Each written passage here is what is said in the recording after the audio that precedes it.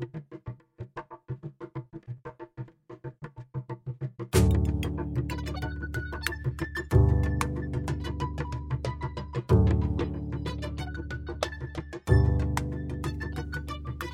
is the Young Farmers Podcast.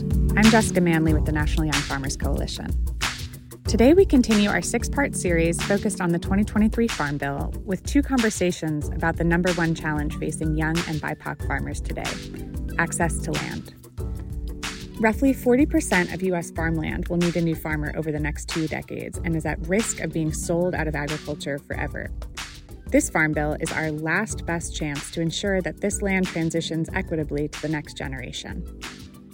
Today we'll hear 2 conversations about all things land and land policy. First, Dania Davey, Director of Land Retention and Advocacy for the Federation of Southern Cooperatives. Dania and Young Farmers Land Organizing Director Alita Kelly explore how something as massive and opaque as the Farm Bill, 1,000 pages of federal policy, can actually help get the next generation of farmers and ranchers on the land. Dania shares about the origin of the Federation during the Civil Rights era and how the race-based discrimination that was so prevalent back then continues today. And she digs into how the power and potential of today's young farmer movement is reckoning with a troubled past on the land.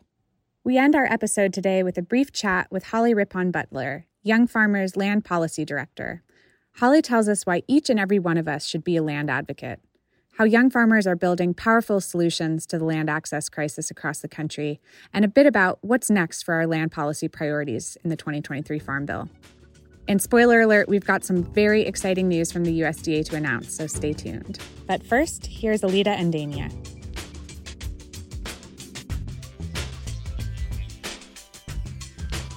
Yeah, let's get into it. I want to know what inspired you to work in agriculture and why is food and farming important to you?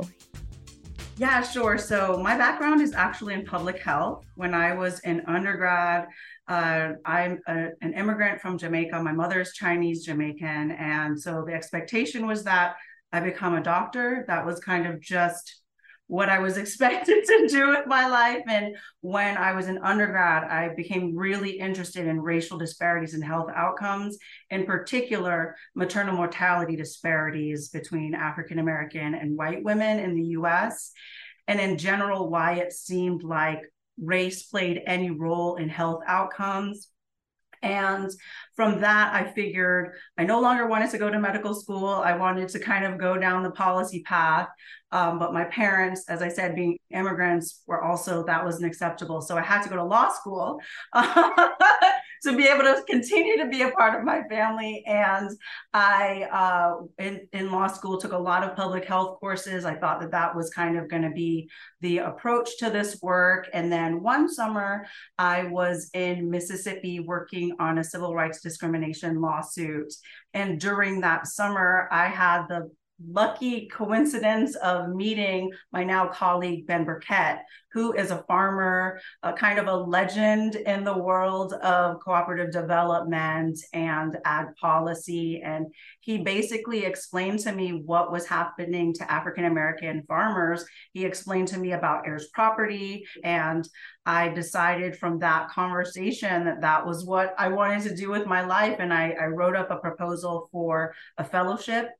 It's the only job that I applied for out of law school, and I got it. And so I started my career at the Land Loss Prevention Project, specifically working on issues for heirs property landowners. I did a lot of estate planning work, but I also did our sustainable ag policy work. And that relationship between land loss and the Federation started my kind of training into the way that the Federation did work around cooperatives. And so I find myself kind of fortunate to be living my dream.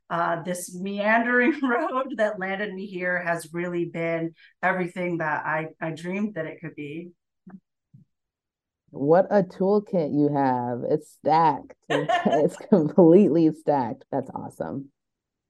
How do you see land access being a challenge for the farmers, especially the farmers of color in your network? I know you talked about heirs property. What are some other issues around land access that you come across? Where I think about this issue really starts at the origin of the Federation. So the Federation was founded in 1967 by 22 cooperative businesses at the intersection of the Black cooperative development and civil rights movements. And so the role that land played during the civil rights movement and the role that Black farmers played during that time were kind of twofold. One was Black farmers were independent business owners. They were independent landowners. So they were able to do things within the civil rights movement that others just weren't able to do. They mortgaged their land. They sometimes provided safe houses for civil rights workers who were under constant threat of physical violence for participating in that movement. And there was also the role of Black sharecroppers and tenant farmers who were leasing land. And if they in any way engaged in the civil rights movement, or sometimes even if they just registered to vote, they would be kicked off of the land. And so land really became a very significant piece of helping rural African Americans access their civil rights. And the Federation's role in that connection was that we really looked at the cooperative model as a business structure that would allow groups of folks to come together, share their resources, purchase land, and have a farming business that all of the means and modes of production and distribution were owned by those folks. And I really like to think about how the view was not, what don't we have? What do we need to get started establishing wealth in our communities? But what do we already have?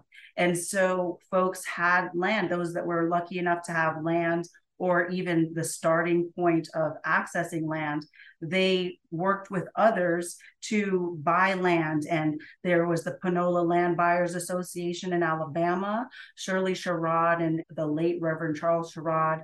They had New Communities, the first community land trust in America, which was in Southwest Georgia, and the role that the Land Assistance Fund, which is the second piece of our name, it was previously the Emergency Land Fund, played, was in the recognition that there were some African American communities that were able to band together and access land, or some folks that inherited land, but the rates at which that land was being lost based on racial terror tactics was extremely high. So in particular, as I said, with heirs property, there were those who inherited land without the benefit of having an estate plan, usually because of a lack of access to legal services.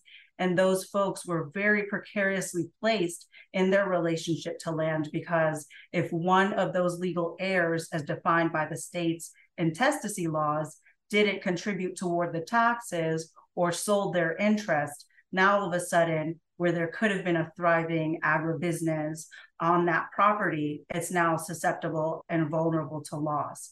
And so our land retention work is really around saving what land we already own in this community and being able to use that to develop thriving cooperative businesses so that additional land can be added to that community wealth. Thank you for touching on the rich history that BIPOC communities have around cooperative solidarity during hard times. I think that's important and should inspire our work today. How has that work shifted from 40 years ago to today? Not much has changed. Unfortunately, that same race-based discrimination that made it difficult for African Americans that were recently freed from enslavement to accumulate land, some of those very same tactics are playing out in the same ways. For example, the ways in which farmers are able to access credit, that's truly never been equitable. And that really goes all the way back to the Freedmen's Bureau and the Southern Homestead Act, when there has been action taken by the government to set aside land during the New Deal era, the new settlement communities, whenever there were any large pieces of legislation that established institutions to make land accessible to African Americans. For the most part, those systems were undermined by race-based discrimination. There were always these loopholes and policies. For example, with the new settlement, the resettlement communities during the New Deal era, there were supposed to be accessible land allotments that were provided to low-income whites and Black folks who wanted to continue to farm land.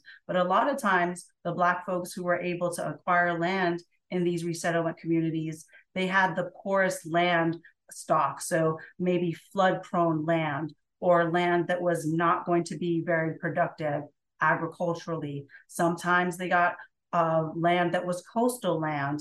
And so unfortunately, that land was always kind of positioned to be underproductive. That kind of sets Black folks in America down this path of having land that is not necessarily going to garner the best price at market. We know that once beachland started being seen as a development opportunity for resorts, almost all of that African-American owned beachland on the southeastern coast of the US was very quickly sold away from African-Americans at way lower value than what others could imagine. And so when land is being undervalued like that just by being owned by Black folks, then you see that the equity that is accumulating in that land is going to be behind the curve. And when you have a problem accumulating equity and you have a problem accessing credit because of that lack of equity, it makes it really difficult to get access to capital to buy additional land. So you see that the ways in which land policies have been laid out ever since African Americans have been released from the burden of enslavement, there's never been efforts to make equitable access to that equity. So today, the way that that plays out is that we still see African Americans going in to take loans, to buy land, to farm, to build a home, to buy equipment, to have a successful farm business enterprise, and they're being denied. And there's that argument by the lenders that it's not race-based discrimination, it's based on a lack of equity. But in reality, that lack of equity is by design. And so that still continues to play itself out in our agricultural lending institutions, as well as, like I said, the first heirs property report that was sanctioned by Congress was conducted by the Emergency Land Fund, the predecessor to the Land Assistance Fund. And 41 years ago, the Emergency Land Fund conducted a study and made 19 policy recommendations. The first of those policy recommendations to make its way into federal legislation was in 2018, when we saw the Heir Property Relending Program and language allowing for heirs property landowners to get a farm number. So over the history of the Federation, as much as we've seen some progress in some aspects of Black folks having better opportunities to produce as farmers, we've seen those underlying wealth inequities really driving Black folks away from agricultural production. Because if you're having difficulty being a successful agribusiness owner, it's really difficult to encourage and incentivize that next generation to participate. And so just from that cultural perspective, you see a lot of the younger generation moving away from the farms. So it really functions both at a political level, at a legislative level, as well as at a community kind of socioeconomic, sociopolitical level, where we need to just re-educate our communities on what those businesses can do for the wealth of that community. And that's why I'm so excited about the next generation, new and beginning farmers, because their commitment to really learning that history and sharing that history, I think, is a really significant step towards healing that wound. Absolutely.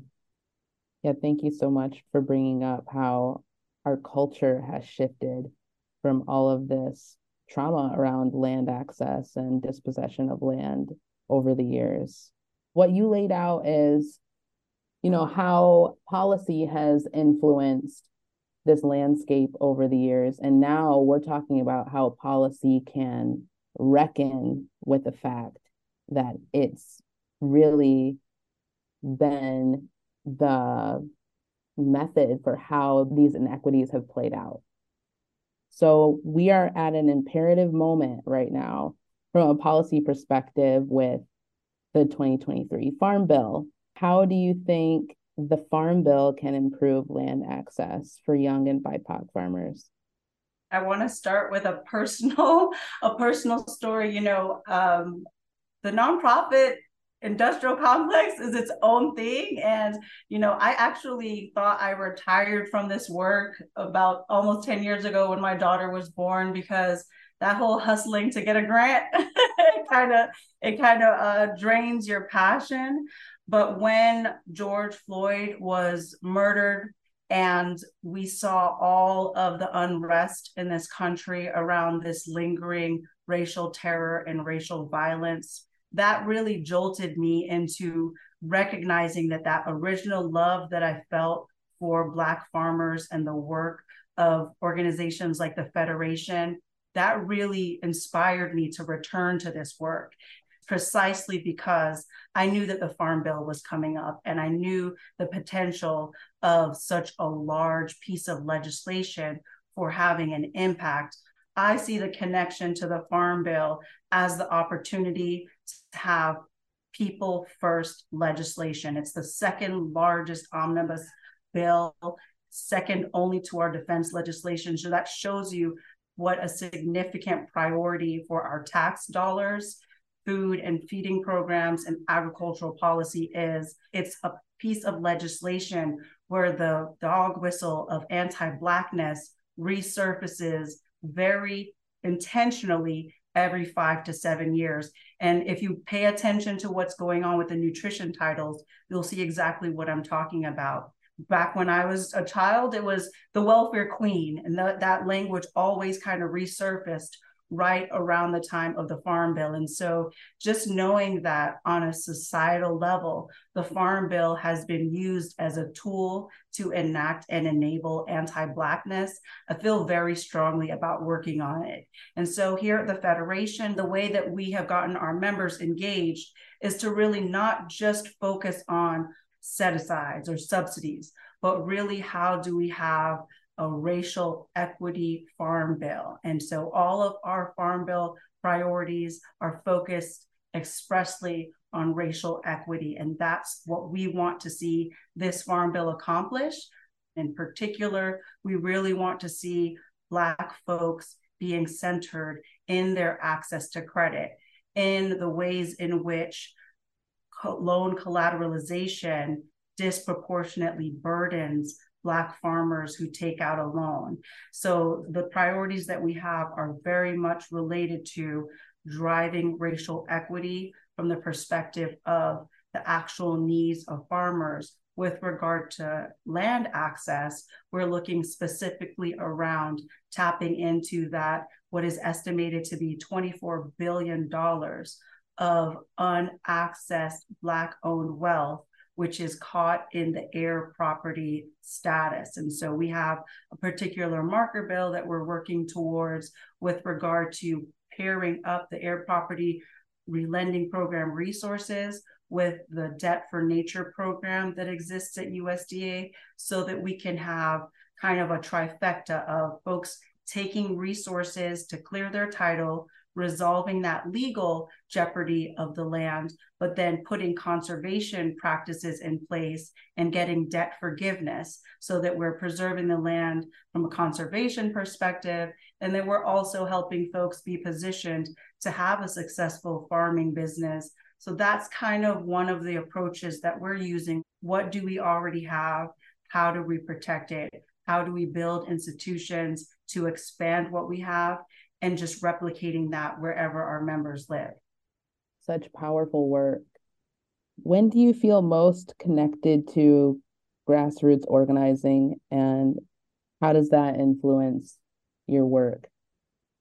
I feel most connected when I am out in the field. As a matter of fact, we have our summer law student interns that have started, many of whom have never even set foot on a farm. So part of their training is that we do farm visits before we host estate planning clinics in the communities that we serve.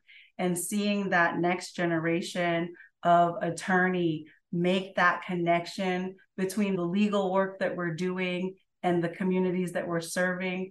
I don't think that anything else brings me, no offense to my friends and family, but I don't think that there's anything else that feeds my soul as much as that, being around the farmers in their homes, in their context, seeing their expertise, the alchemy, all of the things, all of these powers that our communities possess, but inspiring that next generation to see it too.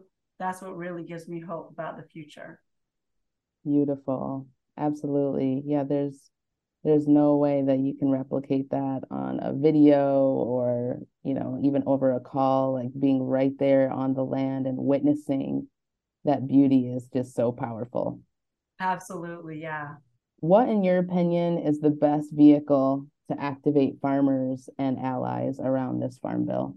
I think that the strategy that the Federation is using is a pretty effective one, really starting with our members articulating what their goals and priorities are. I think that what's most important is really amplifying those messages from the folks themselves. So to the extent that we can allow our members to use their voices and tell these stories, not just to their elected officials, but also sharing their voices to have conversations at the dinner table, having conversations with folks at their church, having those conversations to really educate others on the significance and the potential impact of the Farm Bill on our daily lives. I think that is the foundation of truly engaging the community. And that's where the earth inspiring the farmers to tell us about things like what they think that we should do to mitigate climate change. Those solutions are in the experiences of our community members. And so just my goal is always to have that farmer voice and experience centered, because this work, my boss uses the example of a speedboat versus a cruise ship, where there are all these folks with this view looking out at the same thing, bringing their own perspectives, their own strengths and problem solving. And that's the way that they make those connections between their experiences and policies. And so I think any opportunities where farmers are getting together to validate those experiences, I think that's really what it comes down to. I usually say it's a marathon and not a sprint. Absolutely. Same idea, different words. So earlier you talked about like the heartache of George Floyd leading you to re-enter this work. What have you found that sustains your joy so that you don't burn out while you're continuing to do such hard work amidst heartache?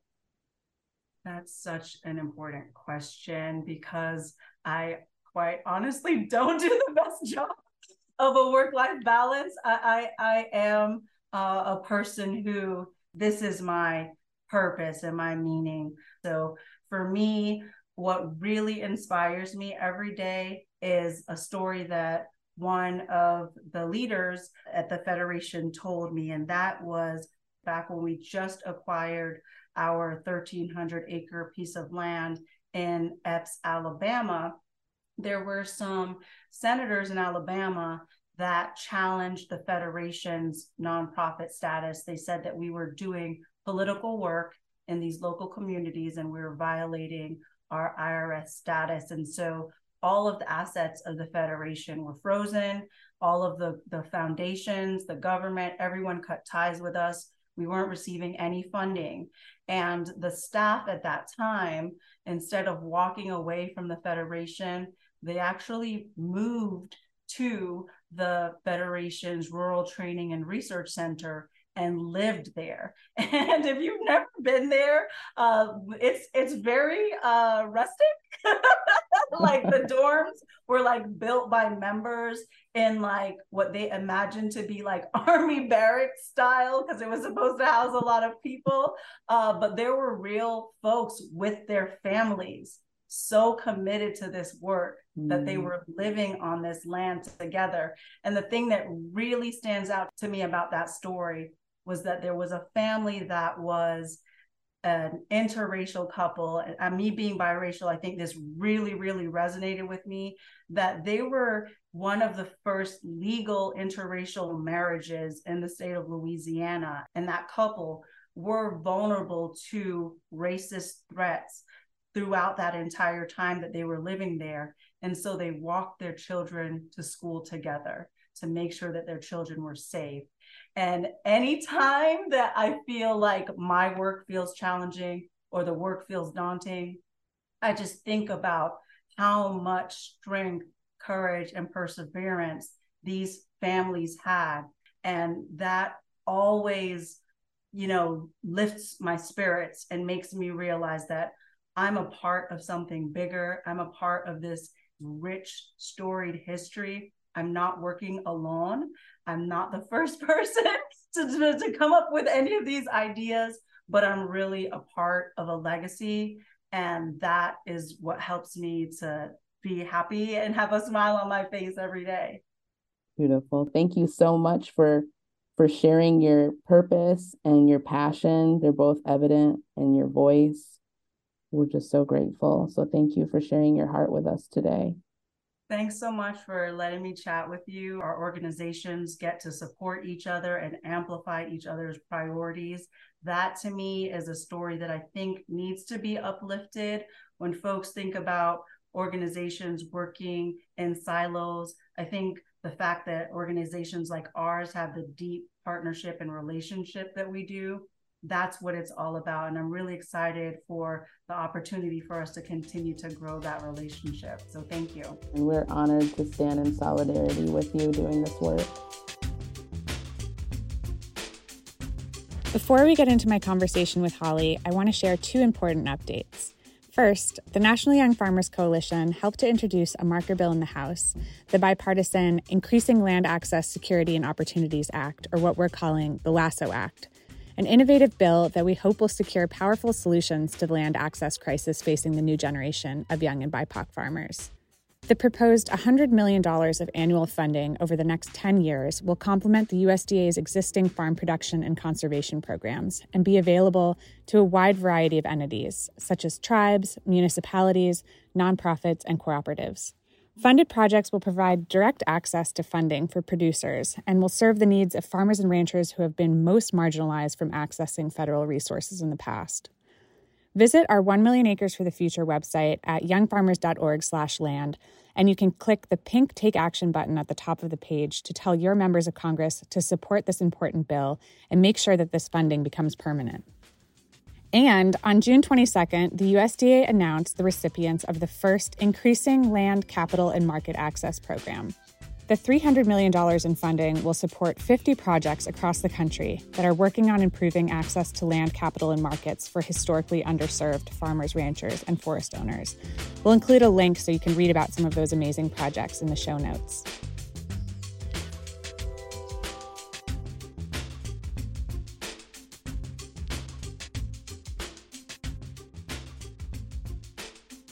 Longtime listeners of the Young Farmers podcast will already know you because I think you've been on 3 times.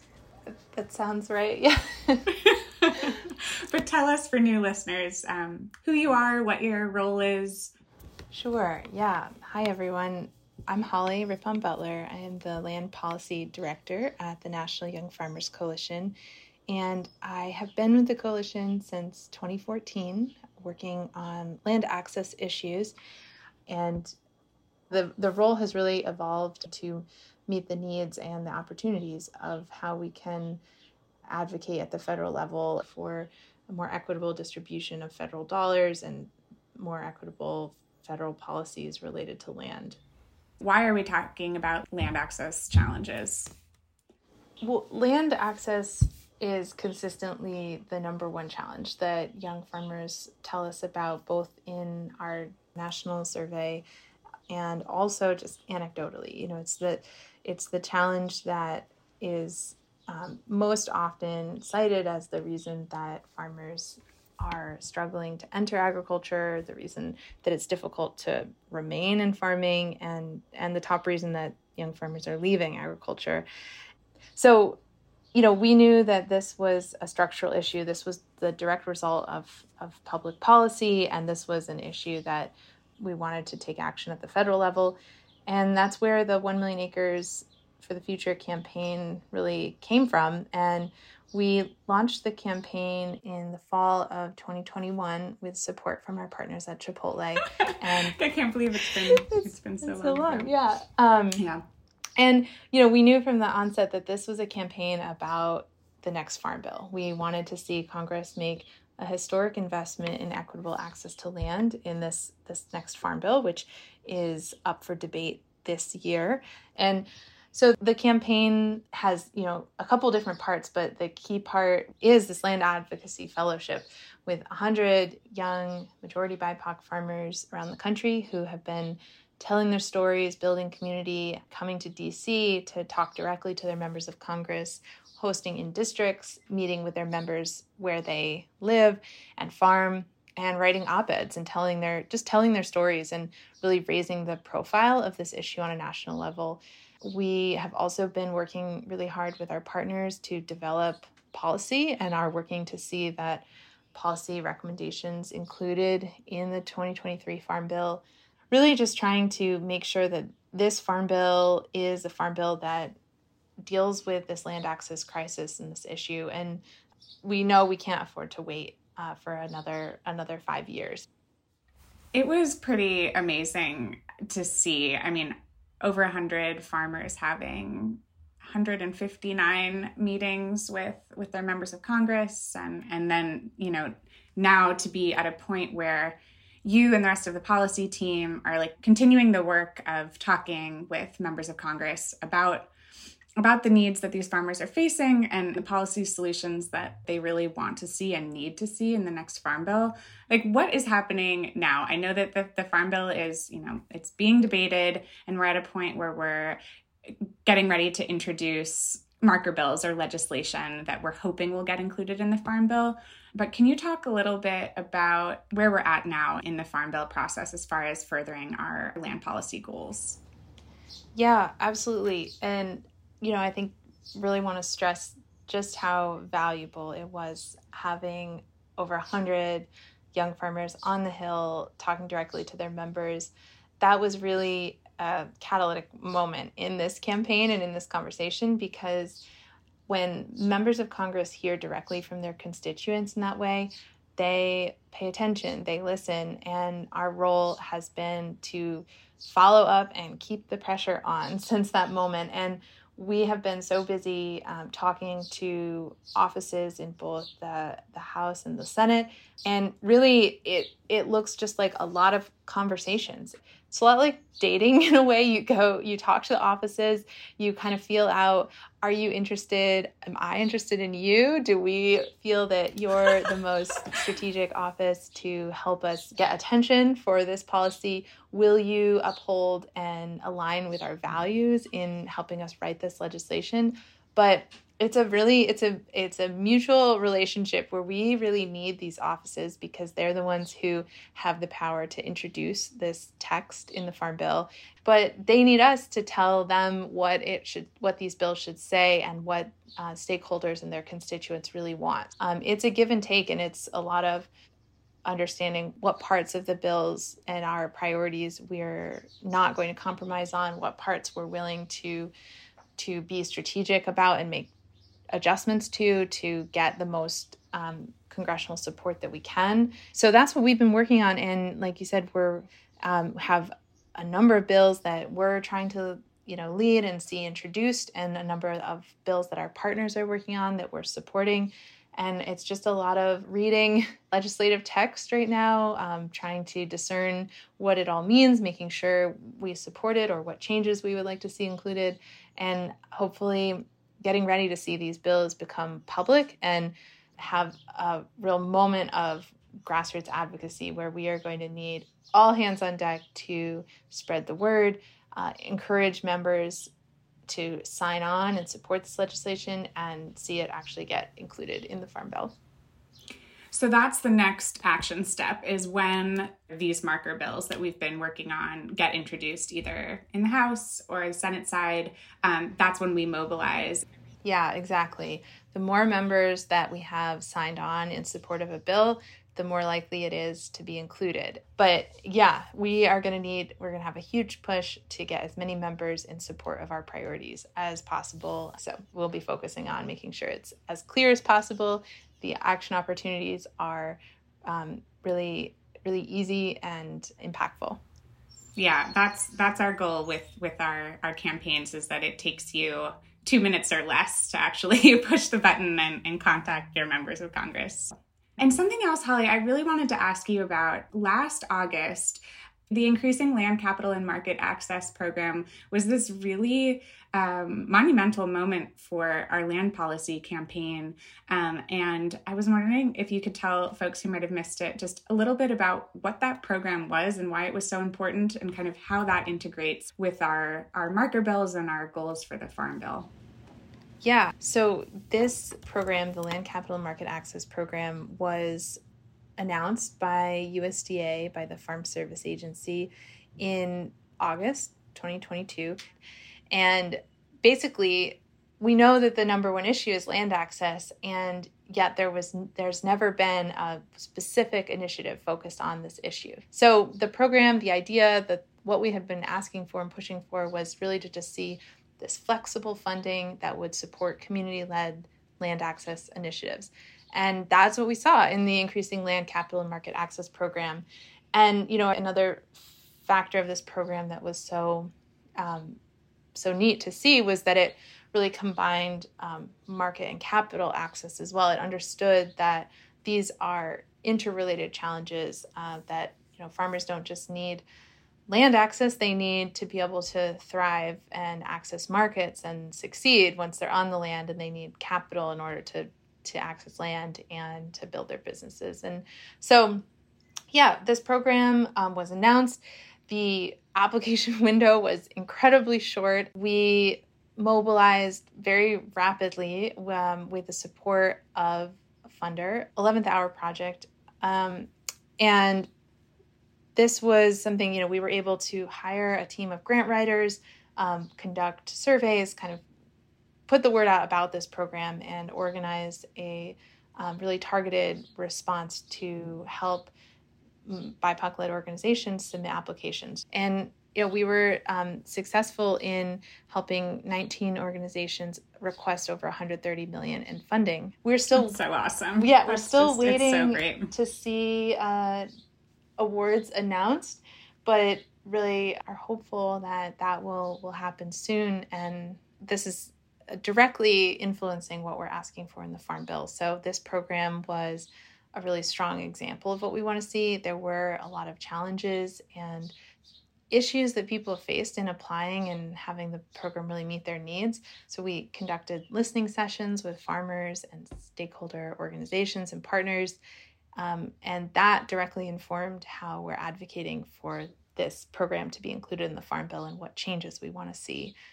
And I'll just, shout out the organizing work that was a result of really building a strong network, and we were able to get the application period, the deadline extended by a few weeks, which was the result of 99 organizations signing on, asking USDA to extend the deadline.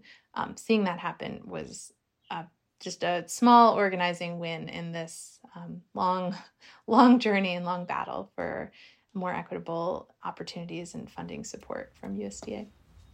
I'm wondering, I think sometimes for folks who are non-farmers, and even for when we're talking to policymakers, there isn't always really an understanding of why we should all care so much about equitable land access. And I'm wondering what you say to folks who maybe don't understand why they should get involved in land advocacy. Why is this issue so important? I think it's about saying, what kind of society do we want to live in? Do we want to live in a place where there's opportunity to build climate resilience, to feed your community, to have good access to healthy food sovereignty, and to have strong local supply chains of food? And, if that's what we want, then what we need to do is pay attention to equitable access to land. We need to make sure that this is an opportunity that is equitable and that is acknowledging the young BIPOC farmers that have the solutions and who have been denied access to land historically, and that we're making sure that we change that picture, because I think that's what is going to help us build this kind of society that I certainly want to live in, and I hope others do as well. Is there anything that I didn't ask you about, Holly, related to our land campaign or the Farm Bill that you want to share?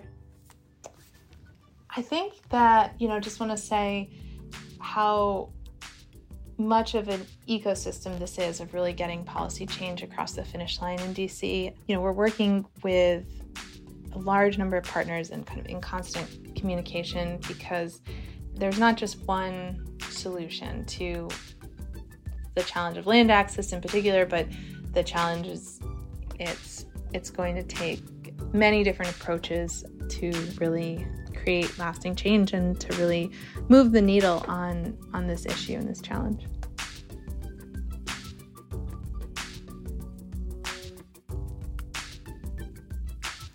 A big thank you to Holly and Dania for sharing about your work on our show today, and to Alida for co-hosting with me. The Young Farmers Podcast is a project of the National Young Farmers Coalition and is produced by me and my co-pilot, Evan Flem, and it's edited by the amazing Hannah Beal. Gratitude to Chipotle and 11th Hour for sponsoring our land campaign, and to our many partner organizations for furthering this important work with us. Make sure to rate, review, and subscribe wherever you stream your shows, and maybe share it with someone you think would like to join the Young Farmers movement. You can follow us on Instagram at Young Farmers Podcast and become a member of the National Young Farmers Coalition today for only $1 a year at youngfarmers.org/join. We'll be back soon with some on-the-ground stories of climate challenges and building resilience from our friends at La Semilla. Thanks for listening.